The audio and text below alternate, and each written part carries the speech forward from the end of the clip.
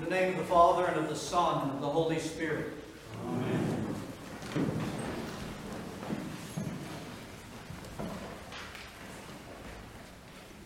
With all my heart, my friends, I declare to you the truth. The grace of Lent is upon us. I say that again to you. The grace of Lent is upon us. And any of those who have journeyed through Lent with one another and with our Lord, any of you that have even slightly pressed into them, you know exactly what I'm saying.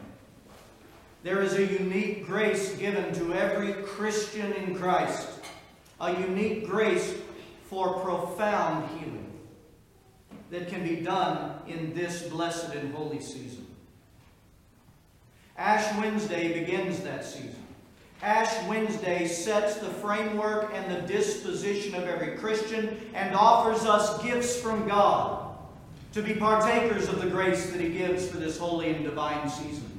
And that's what we're here to receive this evening. In the Mass of Ash Wednesday, every year, we hear the words of the Lord through the blessed prophet Joel and chapter 2. And the calling of God is this that you heard read, and it begins midway through the second chapter of the prophet Joel. The call to us in Lent, and indeed every day of our Christian walk, is return to the Lord your God. The call of God, the invitation of God for us to return to Him in any way, shape, or form that we've turned away from Him. Return to Him. But if we look at the very beginning, not midway through the second chapter, but the very beginning of the second chapter of the prophet Joel, this message, this invitation of God, return to the Lord your God, it begins and it is sounded and it comes to us in the form of an alarm. Listen to the words of God through the prophet in verse 1. Blow the trumpet in Zion. Sound the alarm on my holy mountain. Let all the inhabitants of the land tremble, for the day of the Lord is coming. The day of the Lord is at hand. What is the trumpet blast? What is the alarm that sounds in the wisdom of Christ here on the very first day of Lent to draw us near to Him, not to scatter us? What is the trumpet blast that calls our attention to Christian, sober living before Christ? The trumpet blast, the alarm is this: our mortality. Our mortality rings out this night. I look on every one of your foreheads. And our mortality is very visible. We don't put ashes in the form of a cross on the foreheads of people for no reason. What is this? Our mind, our thought life. When the ashes go upon the forehead, it is the great reminder that we are to live every day with our mortality on the forefront of our minds. And my friends, this mortality is considered blessed by the church, considered a gift of God by the church. And I get asked a lot of times whenever I say that, Father, I'm trying to comprehend that. How is our mortality to be blessed? How is it to be a gift from God? I want to give you two teachings of the church, the wisdom and the heart of God that our Lord has revealed to the church on how our mortality indeed is blessed and very needful for us, a tool for our salvation. And the first thought is this: our mortality, if we will learn to attend to it, it will keep us honest and authentic before the Lord our God, one day at a time, and one day only, walking in the grace of the Holy Spirit that we have been given to live that one day as if it were the only day guaranteed for our entire life. Knowing that the next day, or maybe even later that day, we may be before the judgment seat of God, the perfect judgment seat of Christ. And you can bet that if we truly lived our lives with mortality our mortality on the forefront of our mind like this, we would live a much different day than we typically and currently live. And it would lend itself to the far greater experience and the love and the salvation of the great and living God who wants to draw us to Himself by placing our mortality before us. So that at the end of the day, if we lived like that as if it was the last, working with the grace of God within us to be faithful in whatever Christ wants, this day is yours, Lord. It was never mine to begin with.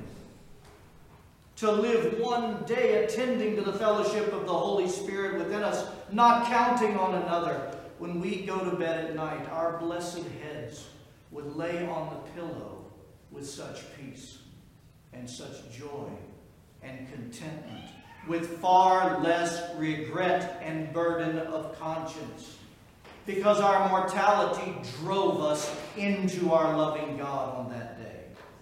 That's one way the church teaches us that our mortality is blessed. Here's the second. Our mortality is blessed. It's considered a gift of mercy to God's people in the church, by the church. How is our mortality a gift of mercy? The fathers teach this. They say, consider the truth and the reality that when mankind fell from God and lost union with God and lost the paradise of that blessed fellowship and union in that place where we could have that union with God, we lost the connection to life Himself. We were now separated from the one, not who bestows life, but who is life. And this is why death entered into the world. And my friends, why is death a mercy? Because if there were no death, accompanied with separation from God, then we would spend eternity separated from God. Death has become a mercy, even for us Christians, who are now filled with the Holy Spirit to begin to walk and experience in that blessed fellowship and union with the Lord our God. This life is still living in the now and also the not yet. Because we press through in this wilderness of life, being led by God by His Holy Spirit. We have to press through our flesh, our brokenness. We are on the path of healing. We are not near there yet. And so as St. Paul says, our life in Christ, in this life, it is a fight where we wrestle with ourselves to keep ourselves into Christ. You've heard me say so many times that the greatest struggle of the Christian is not against Satan. The greatest struggle of the Christian is to remain in Christ. And we wrestle in our minds and our thought life, and we wrestle with all of our lack of order and disorders to press into Christ each day. And it is work, and it is tiresome. And the church teaches us that mortality is a mercy even to us. Because mercy grants us that day that if we will remain in Christ, it grants us the day when we fall asleep in Him that we get released from this struggle.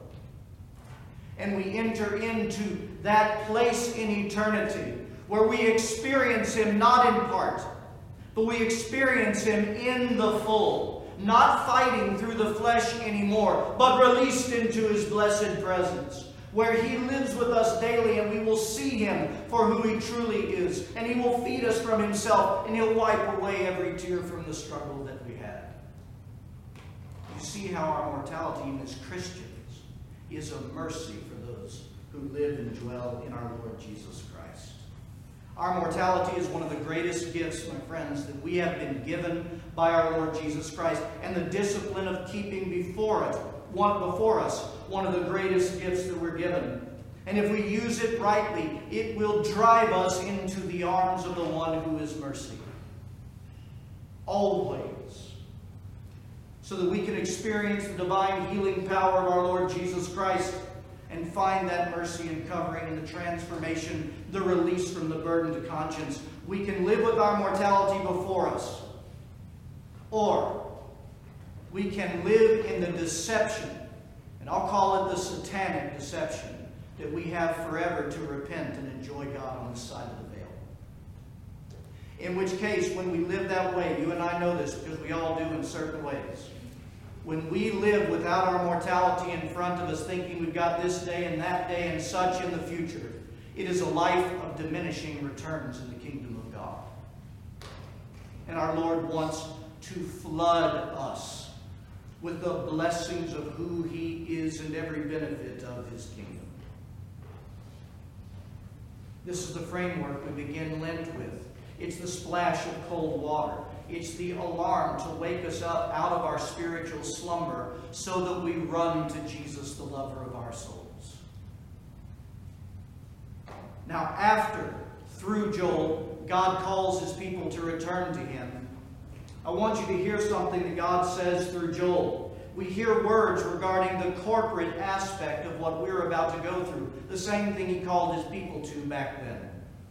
Verse 15. Blow the trumpet in Zion. Consecrate a fast. Call a sacred assembly. Assemble the elders. Gather the children and nursing babes. Let the bridegroom go out from his chamber, and the bride from her dressing room. What are we talking about? What are we seeing corporately here? God says for the people to consecrate a fast. That word consecrate, never forget what that means.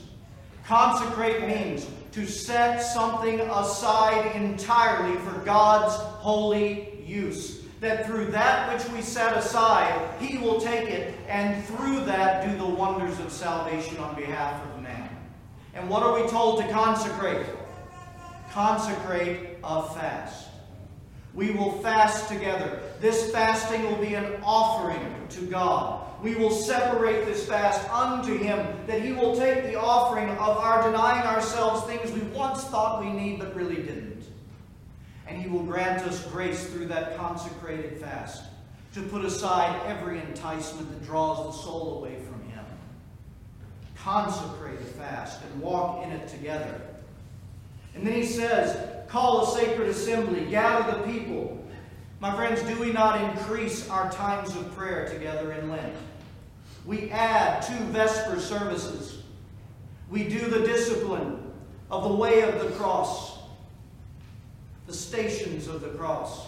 And we come together not just to check things off. We come together in fellowship with one another and fellowship with the Lord our God, time with Him, to pray, keeping our mortality before us, that He would call us to Himself and we would respond and experience Him. To what end?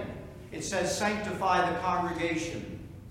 Sanctification is the end. And what is that? Sanctification means to be made holy. That by the experienced fellowship of God with one another, through one another, and directly with Him, by that fellowship, we become holy as He is holy. And my friends, that is the only way that we enter into the contentment God has created for us, that we truly become the truly created human person in His image and find the rest in our souls. And the final reminder that we're given through the prophet Joel on this night is, with all of these things, our mortality before us, driving us before the presence of Christ, we are reminded of the nature of the one who we're coming before. Listen to the words of God through Joel. Now therefore, says the Lord, turn to me with all your heart, with fasting and with weeping and mourning, so rend your heart and not your garments. Return to the Lord your God, for He is gracious and merciful, slow to anger, and of great kindness, and He relents from doing harm. How do we come to Him? We rend our hearts. But what does that mean? What does it mean to rend our hearts rather than our garments? I'll tell you precisely what the Fathers say it means.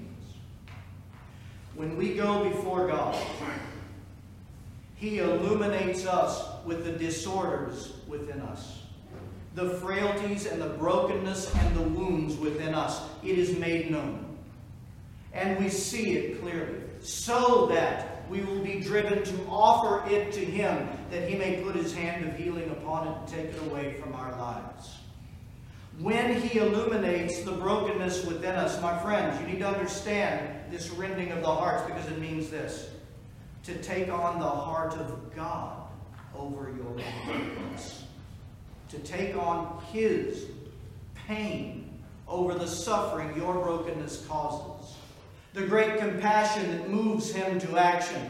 We don't have our weaknesses and our sins illuminated so that we place our own thoughts about what we're seeing.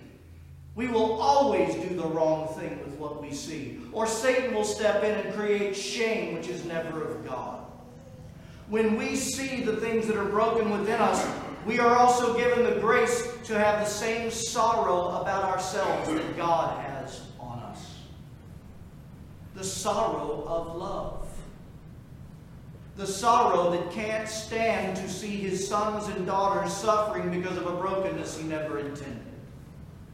And so with that blessed sorrow, we rend our hearts. We join Him in that sorrow and offer ourselves to Him for healing. And what's His nature?